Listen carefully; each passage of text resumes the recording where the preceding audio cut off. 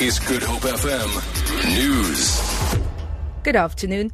COSATU's Special National Congress in Midrand is due to commence soon as organisers finalise the credentials of the over 2,500 delegates in attendance. The Congress must then agree on an agenda which is likely to be a major sticking point. The faction supporting expelled COSATU General Secretaries Zwelinzima Vavi and NUMSA wants a discussion about their reinstatement, while the COSATU leadership is adamant that these are not items that will feature in discussions. General Secretary of the Food and Allied Workers Union, Katishi Masimola, says they will push for a discussion on Vavi and NUMSA.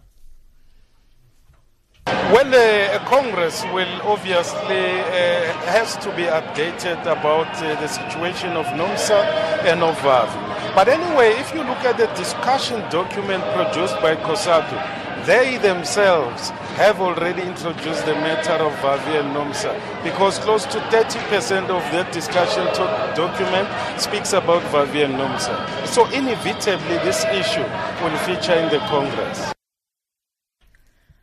The Passenger Rail Agency CEO, Lucky Mutana, has lashed out at newspaper reports for recent articles regarding the newly acquired Afro 4000 diesel locomotives purchased from Spain.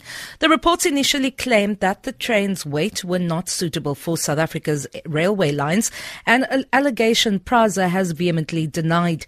Another article questioned the qualifications of Prasa's executive manager for engineering services, Daniel Mtumkulu. The agency has today decided to take the media on a ride on the locomotives in question.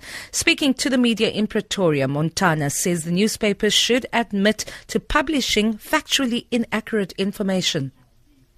And we don't think Rapport has been accountable to itself nor to its own readers. It chose drama, sensationalism over the truth. And when they are caught, they try to intimidate everyone with that we're going to investigate, Mr. Montana. You have a qualification.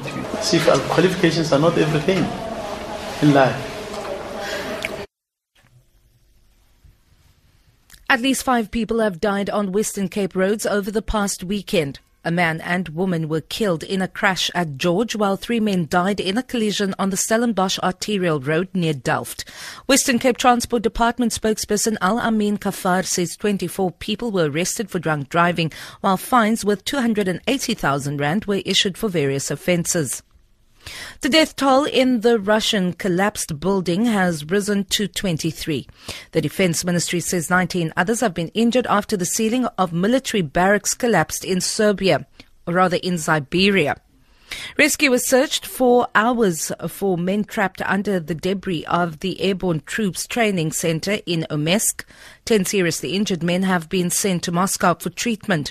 The Defense Ministry says the search has been called off after they found the bodies of the 23 missing people under the debris. For Good Hope FM News, I'm Vanya Kluter-Collison.